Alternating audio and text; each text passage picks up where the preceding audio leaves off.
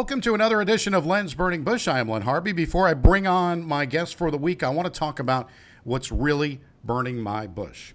You know, it's been 4 months with this whole pandemic has come out, and many of us have taken up a little, extracurricular drinking to make things to a little bit better, to block out what has been a brutal stretch of 2020. And I know I see it all the time. Now, I've tried to stay positive through this whole thing, and it's been working for the most part. But now, someone is here to ruin it for me. There's a New York Post article that came out by Hannah Frisberg this week, said that men should limit themselves to not 2 drinks a day, which was the long-standing recommendation, but now only 1 per day. Now, I don't know who ever does just 1 a day or 2 a day or whatever, but it basically says that according to this U.S. Dietary Guidelines for Americans, since 1990, the guidelines maintain that men could have 2 alcoholic beverages daily, while women, unfortunately, can only have 1. Don't ask me why that is anyway. They're saying because men and women alike, they don't have an idea about stopping after a single drink. Now, what they say about a single drink is that it is 12 ounces of beer or 5 ounces of wine or liquor.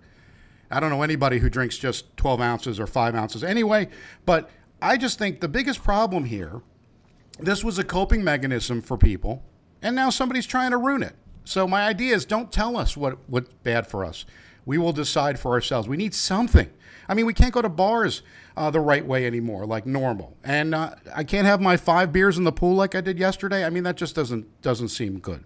So with that in mind, I want to bring on my friend, author, PhD, who is certainly way smarter than me, Cooper Lawrence. Cooper's Twitter profile. I love this about you, Cooper. Your Twitter profile says you're a Gracie Award-winning radio host, which I love, but published author. But the best part about it is you say you're an irritant, which is really what I am as well. So I think we get it. And, before we talk about your a new book, I always like to say that in talking about books, I finished my first book, just finished my first book, and then next year I'm going to read another one. But that's, when it comes to that. But I wanted to get your take on this whole drinking thing. I mean, we need something of a release. This is ridiculous. Every day there's more bad news than we care to have. We need a little bit of positive thing. 2 drinks a day was okay. I mean, I certainly go over that, but 1 drink a day, it's not happening, right?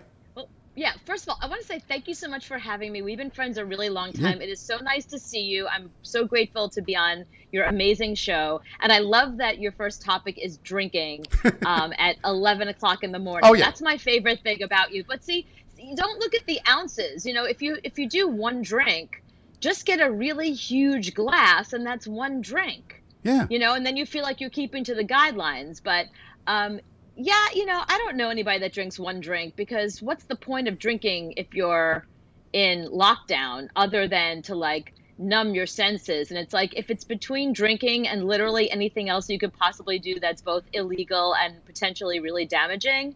I mean, look at the people in France. Like, my family is French. Everybody in my family grew up having wine, and they're all healthy. They all lived till my grandmother was 102 years old when she died, and she drank 4 glasses of wine every single day. So I'm going with what my grandma did, and that's because how these studies work. Like, tomorrow they're going to say 5 drinks are good for you, and then a week later it's going to be like alcohol bad. And who's paying for these studies? Why do we need a study on alcohol during a pandemic?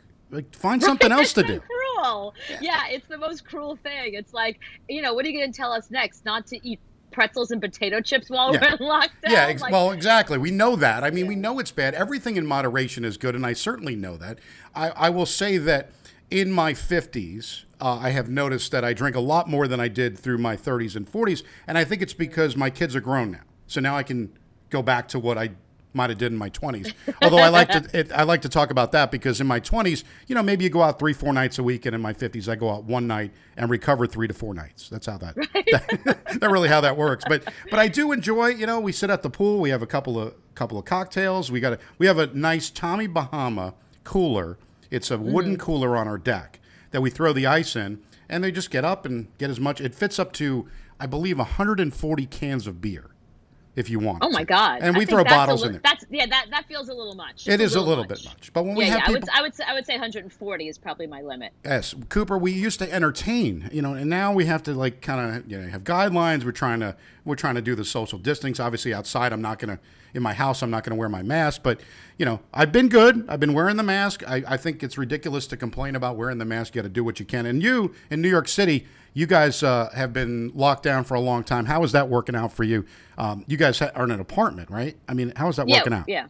I mean, at first it was like really scary because we were the epicenter and everybody was freaking out. And it was weird because, in the middle of a work day, you'd look outside and it was like The Walking Dead. I mean, the streets were empty and maybe you'd see like a car or a bicycle go through for like food delivery or something like that, or like a police car. But for the most part, I mean, everybody here they did what we were told. I mean, there's a reason why we only had 30 new cases yesterday, 19 the day before. Like, we're flattening our curve because we just said, you know what, we're New Yorkers, screw it. Yeah. Put on a mask, lock down, order in your food, and we'll be fine. So we're doing the right thing. Our fellow Americans down south have decided that they're living by different rules. Yeah, we have a few friends that have not taken the rules and the mask thing. I don't understand why it bothers everybody. Here's the deal. If it's going to save some people, if we're going to get to go back to doing what I want to do, I want to go sit at a bar and be able to do that. So if I have to wear a mask doing that, I'm okay. Like, just tell me what I need to do. I'm good. Nobody's asking you to chain yourself to a radiator for a month. I mean, exactly. you wear a stupid mask on your face for 20 minutes while you go to Costco. Like, what's the big deal? I mean, don't you wear a seatbelt when you get in a car? Yeah. Like, I just don't understand why this has become such a big deal. I think there are people that feel that if a mask was working, why didn't we do it since March? Now, some people did, but that's kind of where I guess the other part of the world is saying. I just think wear the mask, shut up, let's move on. I want to get back to football. I want the kids to go back to school. I think it's important. But it looks like things are changing. We're supposed to go back on August 25th here in Kentucky. And they kind of said they're going to do different color days where they'll have some kids. Are you in Kentucky? Yes. I am in Kentucky. Look at that. Oh, my Near God. Cincinnati, Ohio. So Jersey boy. Oh, I know. Jersey and New York. Yeah. Wait, that's a headline. Yeah, that's another How'd you story. End up there? Okay. Moved to Cincinnati for actually, we worked together in New York City, and I had moved for the company we were working for to go to Cincinnati to run the office there. So that's how that came about. So in 2001, I moved to Cincinnati. I love it here, though. I mean, the food sucks. Let's be honest. I can't. I cannot get anything I want, and I even get just a hard roll. They don't even know what that is, right? So the food I missed. Good pizza. There is somebody from Syracuse, New York, that has a place here that is definitely pretty good. It's called No Cheese, and it's NOCE, not no cheese. But got it, they do a good job with New York style pizza. But that's there's not much here for that. It's all chains and it's been kind of crazy. But that's Kentucky's definitely different. I always like to say that I thought when I came here that Aunt B was going to make me a pie when I came here, but that did not happen. That is not the case. No, it is closer to New York and New Jersey than you would imagine, right? Wow. It's really closer to here. I always like to say when I drive around here that, and I don't know, you're familiar, I guess, with Paramus, New Jersey, right? I would. Sure. Yeah, okay. So Paramus was always crazy, crowded with the malls and everything, right? So we have Florence, Kentucky here where there's a mall. Before people used to go to a mall. Right. I always like to call this a nicer, cleaner, less congested version of Paramus. That's what it basically what it comes down to.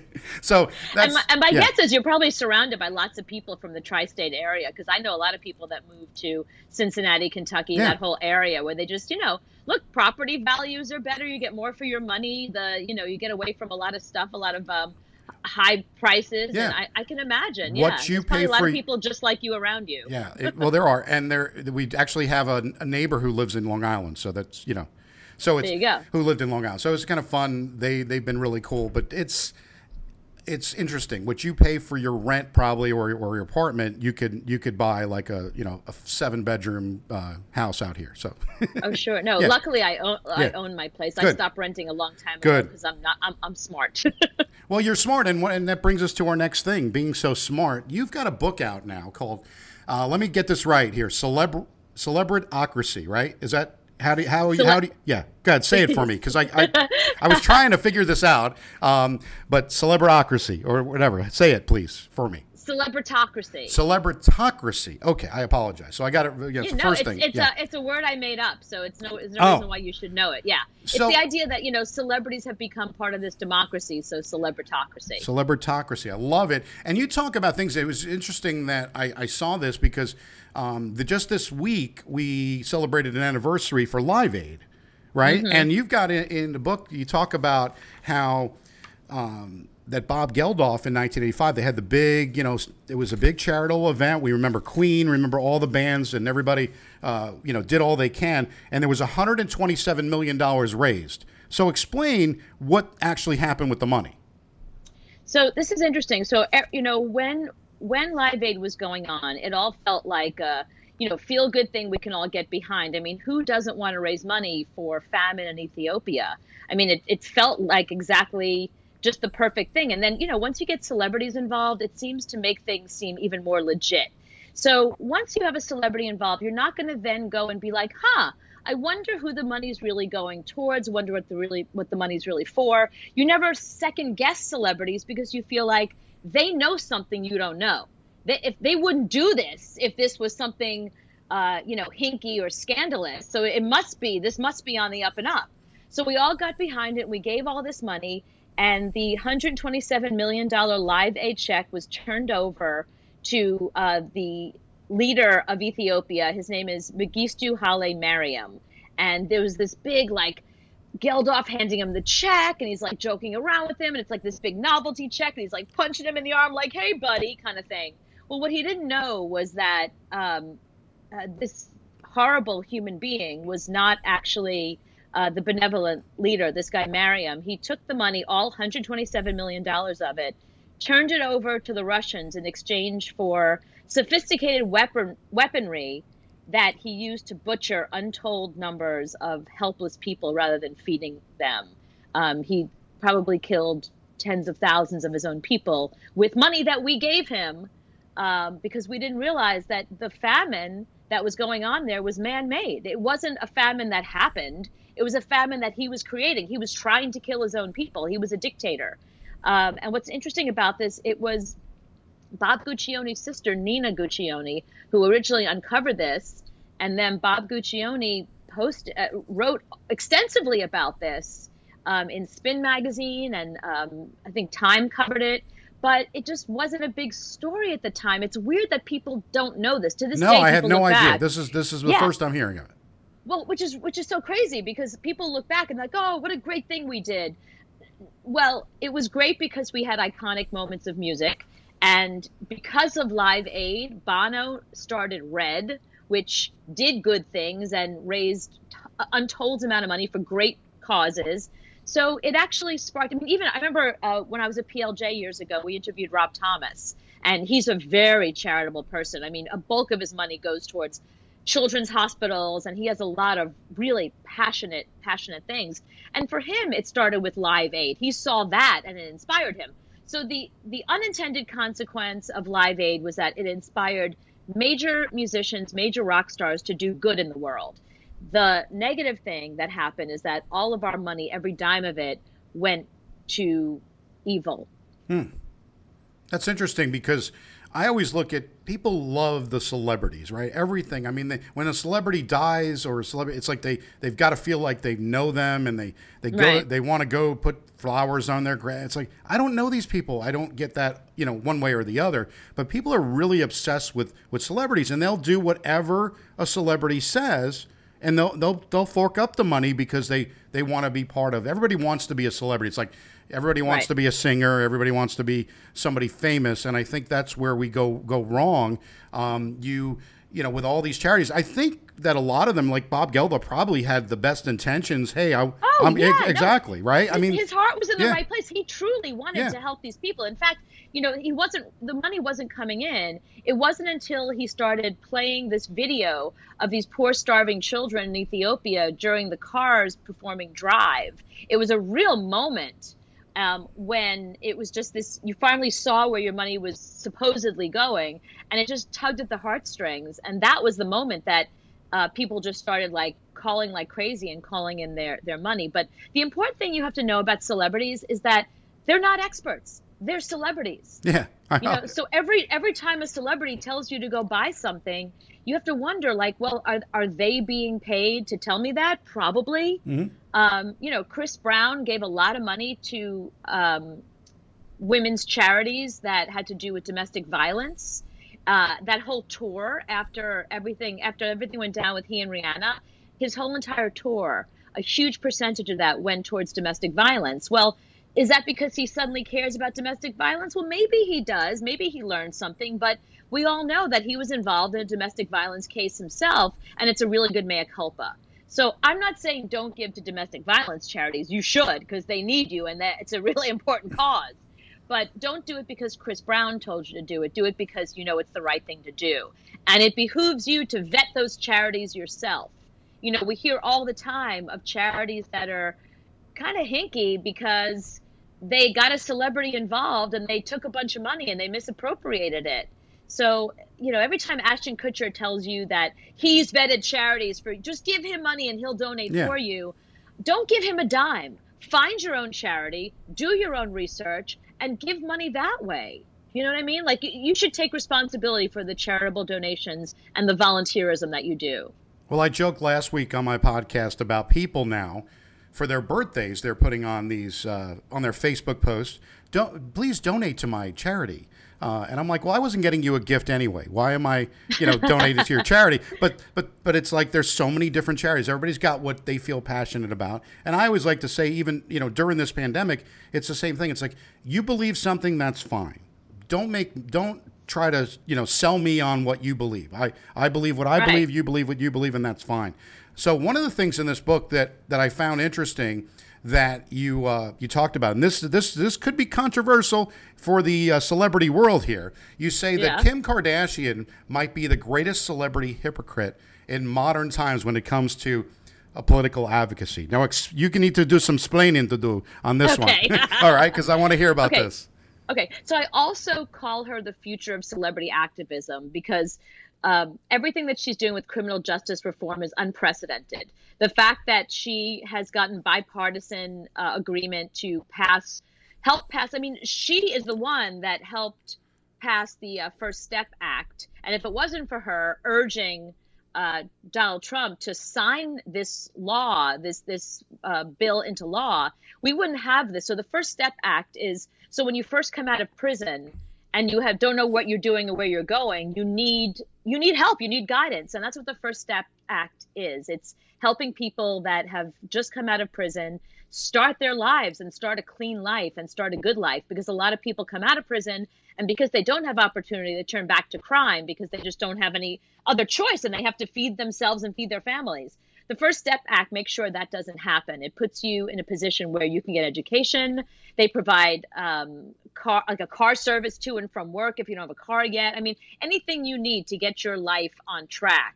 And it's major. And Kim Kardashian made this happen and got Donald Trump to sign this, which, if you think about it, is very un-Donald Trump. The more you think about it, the more you get to know him, well, right? It's the stuff that you don't hear about, right? Everybody goes on the negative. There's never any positive, right? So right. And she did this with Van Jones, who you would think would be enemy number one for the Trump administration because he's on CNN and he's a liberal and he's but he's one of the smartest men you'll ever meet. He's an attorney and he's the one that has Kim Kardashian, like the two of them and his other partner, the three of them are the ones that are putting together all this criminal justice reform. So that's the amazing stuff that she's doing. And she is continuing to do it. She's becoming an attorney. So I don't fault her for any of that.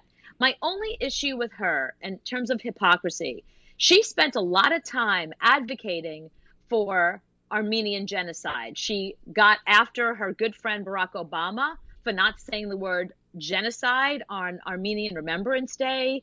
And it's a big thing for her. Like, if you watch Keeping Up with the Kardashians, which of course I do. I can't say that I have, but she talks about Armenia constantly, and she's always tweeting about it. And she takes the other girls to Armenia on Keeping Up with the Kardashians and makes this big ploy for, like, on Remembrance Day, and they put these flowers down. They meet with all the heads of state in Armenia, and this is a big thing for her. So if you don't know about Armenian genocide, just quickly, it was Turkey who in 1915 basically killed tens of thousands of Armenians. And the genocide, it was the Turkish who performed the genocide, for lack of a better term. So she's very anti-Turkey.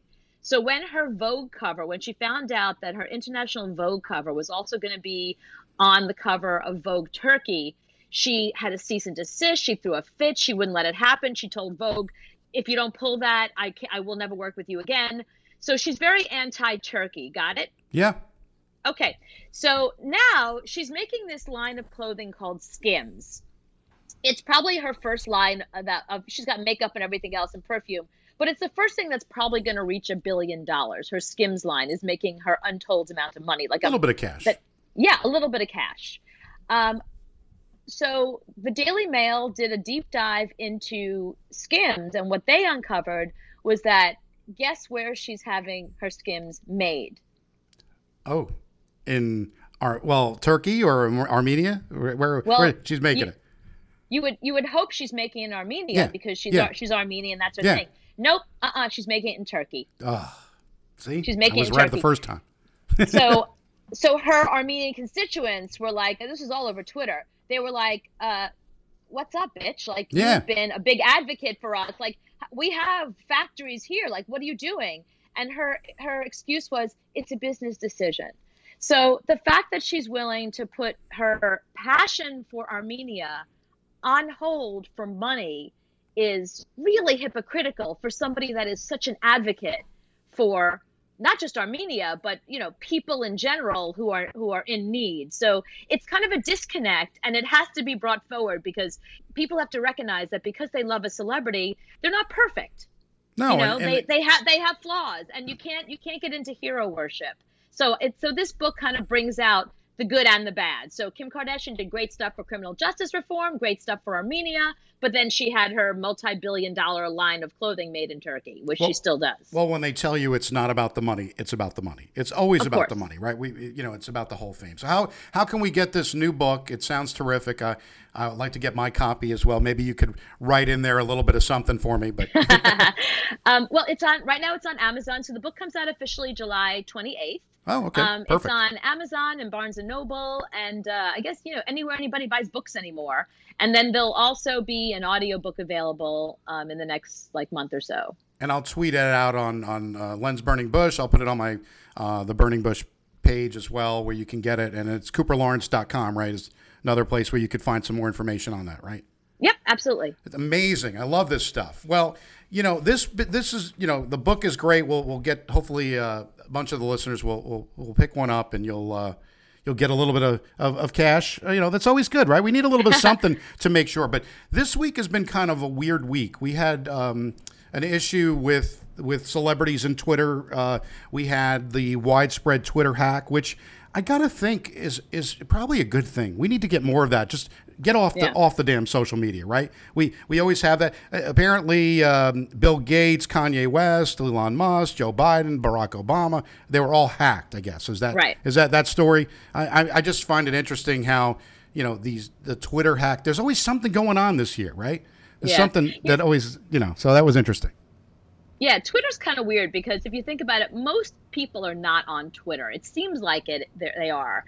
But the good thing about Twitter is that, celebrities are, for someone like me that's been an entertainment reporter and in celebrity entertainment and stuff like that for so many years, there was a time when, I was working at Pix News, for example, and we would get a fax in the morning. This is when, we would get the fax. Oh my goodness, now you're going back a little bit. We had email back then, but for some reason the publicist would fax us in the morning and tell us Britney Spears is going to be shopping at Bendel's between 2 and 4. And it's and then we'd show up and she'd pretend oh my God, how did you know I was here? You know what I mean? And they would pretend because they had people around them who were their publicists who got them in front of our faces. Now, because of Twitter, they don't need that anymore. They themselves are tweeting out. They themselves, they may have assistants, but for the most part, Chrissy Teigen tweets what's in her own brain. Alyssa Milano just tweets out. Nobody's tweeting for her. James Woods, John Voight, like all of these people don't have publicists anymore who are tweeting for them, because for the most part, if a publicist saw some of the things they were tweeting, the publicist would shut it down Oh, immediately. absolutely. Same with Trump. I mean, that was the whole problem, right? Turn the damn, move away from the computer, please. Step away from the computer because Right, there's things you exactly. shouldn't be saying. So that's Twitter. I mean, I'm on Twitter a little bit. I try to look at some of the news. It's this day and age, everything's very depressing. So I kind of move on from that. There's Instagram where you post pictures. Everybody's putting pictures of food and some other stuff on Instagram. And I guess the kids today are using Snapchat, right? Am I hip now? No, it's not Snapchat. No, you're What not is hip it? at all. All No, right, everyone's thank you. off Snapchat. All They're right. on TikTok. Oh, Yeah, TikTok. Okay, yeah. yeah. I'm not. The kids are on TikTok, and most celebrities are actually on Instagram stories. So it's sort of like these little. If you've never seen Instagram stories, it's you put it up there. You could do live, or you can do something recorded, but it only lasts for 24 hours. Oh, And okay. yeah, and they just, it's like a running commentary. Some of them have. I mean, I started following Hilaria Baldwin because she has this like thing back and forth between her and Alec that's hilarious, where he posts pictures where he looks good and she looks terrible, and she's on Instagram stories posting like him looking terrible and her looking amazing. So I just like this little, like, I think their relationship is adorable and I love following it. But it's like, but that's what I'm talking about. Like, that's the kind of thing a publicist would never be able to put out there. So you do get to know celebrities in a way. It's called the illusion of intimacy, where you feel like they're being intimate with you. Hilaria Baldwin is taking me inside her relationship with Alec Baldwin, and he's doing the same thing. So I feel like I know them. Yeah. But it's an illusion, because it's just what they want to show me, and I don't know them. So Yeah, it's the reason why. Yeah, it's the main reason why people follow celebrities. Yeah, and I've seen that. I mean, I follow Lori Grenier from Shark Tank, and she's got the bedtime talks that Right. she does. So, with all this craziness, she had to come up with something else to do, right? And that's kind of the way. Exactly. But it's a good idea to do it. Also, this week, I noticed on your radio show, you've got a radio show, Cooper and Anthony, right? Yep, uh-huh. That's on. So you talked about Billy Joel, and what's interesting, a 70-year-old man, Billy Joel, playing the piano, or in the middle of just an area, right? He said the piano sounded good. He said it just needs to be tuned, right? Is that was he? Was Yeah, he? it's hilarious. Yeah. Yeah, so he's walking around Huntington, Long Island, and he just comes upon a discarded piano, like it was trash day. So he walks over and starts playing it. But the weird thing was, he starts playing this like ragtime theme. Like, he didn't play Piano Man. Like, he didn't play any of his own songs that you think he would have played. Instead, he just starts playing this like ragtime thing, and it's amazing. And he gets done playing, and he says, "Yeah, it's a little out of tune, but this piano is actually not Yeah. too bad." So so Anthony, my partner, and I for 11 years, so we were like, okay, first of all, where are the guys from American Pickers? Like, how do you not run down there? You have the video verifying this is a piano that Billy Joel just played.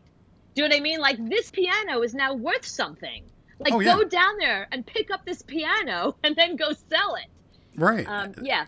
That's what they should have done. And Billy's great. I really, that's one thing I have a problem with some of these artists, though.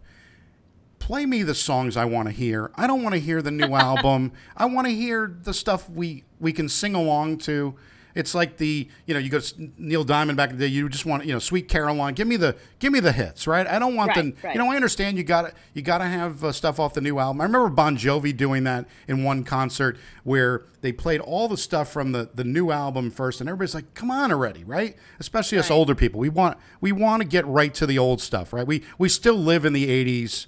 And some people in the 90s, or even in the 70s for that matter, you want to see some of these bands play us the hits. I don't want to hear the new stuff.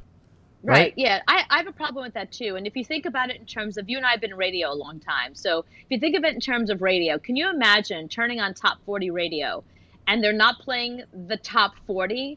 They're playing like the B side. Oh. I mean, the ratings wouldn't exist. I mean, the whole reason why we go to concerts and spend money is because, like when I go see Jay-Z, I mean, I have to say that I think rap is the only exception, because Jay-Z's new album, when it came out, 444, it was like his greatest album. So when I went to see Jay-Z, I wanted to hear 444 as well as the hits. And that's what Yeah. he usually does. You know what I mean? And so I think rap is the exception, because rap, it's almost like yesterday's news. You don't want to read a newspaper from 20 years ago, you want to read today's paper. So rap music is today's paper.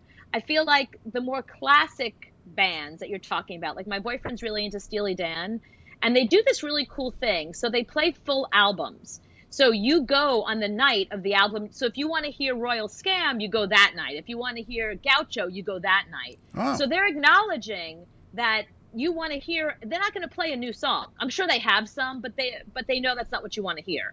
So there are some bands that understand their audience. Yeah, I mean, you go see the Rolling Stones, you want all the hits, right? There's no new real stuff. That's one of the benefits. We've gone to see, Def Leppard and Journey and some of the other ones, Foreigner. It's like you don't realize. Like we went to see Foreigner. Was it 2 years ago? I think at one of the Riverbend here in the Cincinnati area, and they came out, and I'm thinking, man, you don't realize how many number one hits they had. One after the other. They all kind of sound the same, but it's terrific. I think, Foreigner might be a very underrated band. And we saw Heart and Joan Jett. And you hear the old stuff, and it's like we can relive our youth through them because, of course, they're 65, right? That's kind of, they're out there more and more. As Billy Joel is another one I've seen 7 times. And, he's tremendous anytime, I've ever seen him. But you want to hear. But, I mean, my youth is more the '90s, like the grunge stuff. Like when I used to go see like Pearl Jam and Nirvana and stuff like that. And for me, it's a shame because those bands don't really exist anymore. Obviously, Nirvana doesn't exist, but a lot of those bands don't exist. So I don't get those nostalgia moments. I don't get to hear the music of my childhood because literally none of the bands I grew up listening to.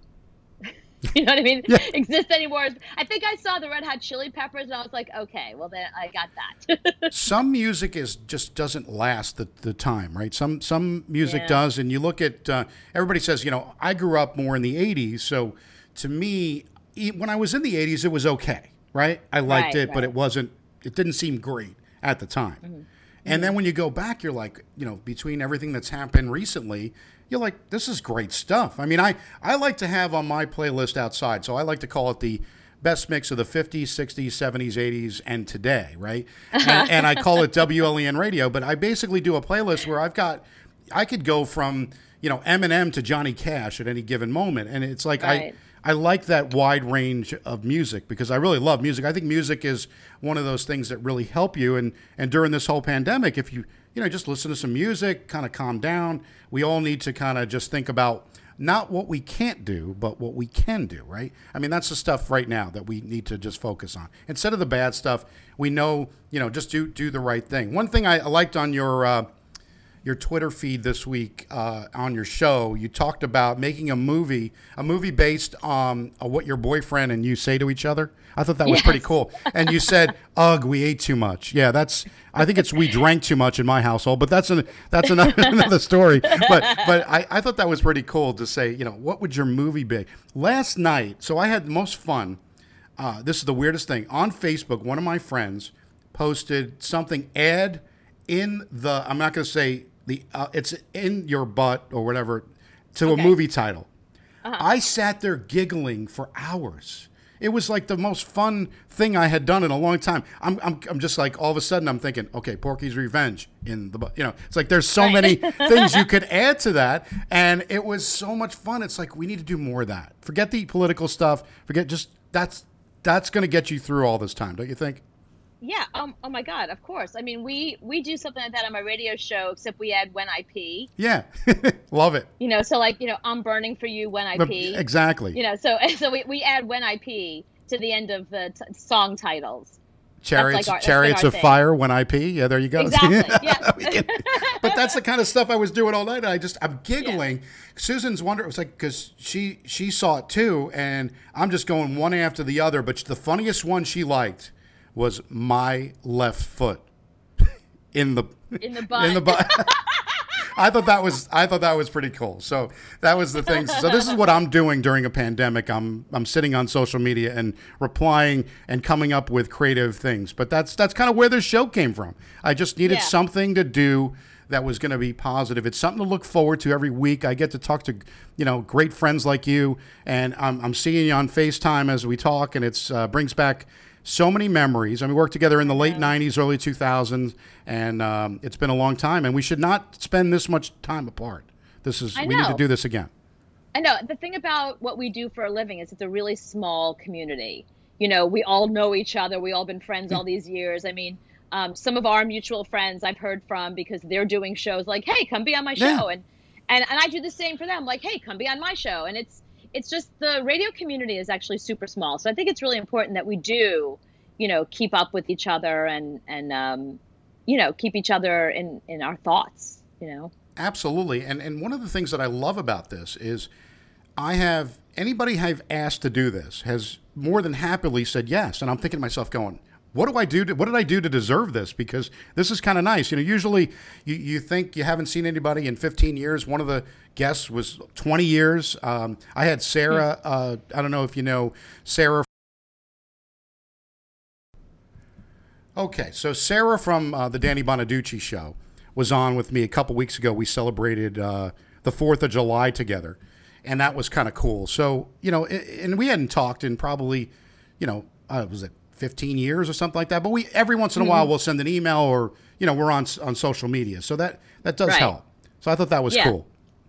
Yeah, no, I'm still buddies with all my friends from Z100 and Yeah. PLJ, and yeah. I mean, the thing about radio is we are all a family, and also we know that we're gonna end up working with each other at some point. So everyone stays in good stead because we see each other. We see each other at award ceremonies, and tomorrow I can end up at a station. It was really great. I just left WOR, and it was great being at iHeart because literally all of my friends were there, like Light FM and Power, and just everyone I know that I like grew up with. I feel like I didn't have a lot of friends growing up because I started radio really early. I was at uh, LIR in Long Island back in the day when I was like a fetus. So I feel like I grew up in radio. I grew up like those are the people I grew up with. So it really feels like seeing old friends all the time, and it's a nice community we have. I think we're very lucky. There's not a lot of industries that have a community like that where they respect each other and care about each other and like can't wait to see each other again.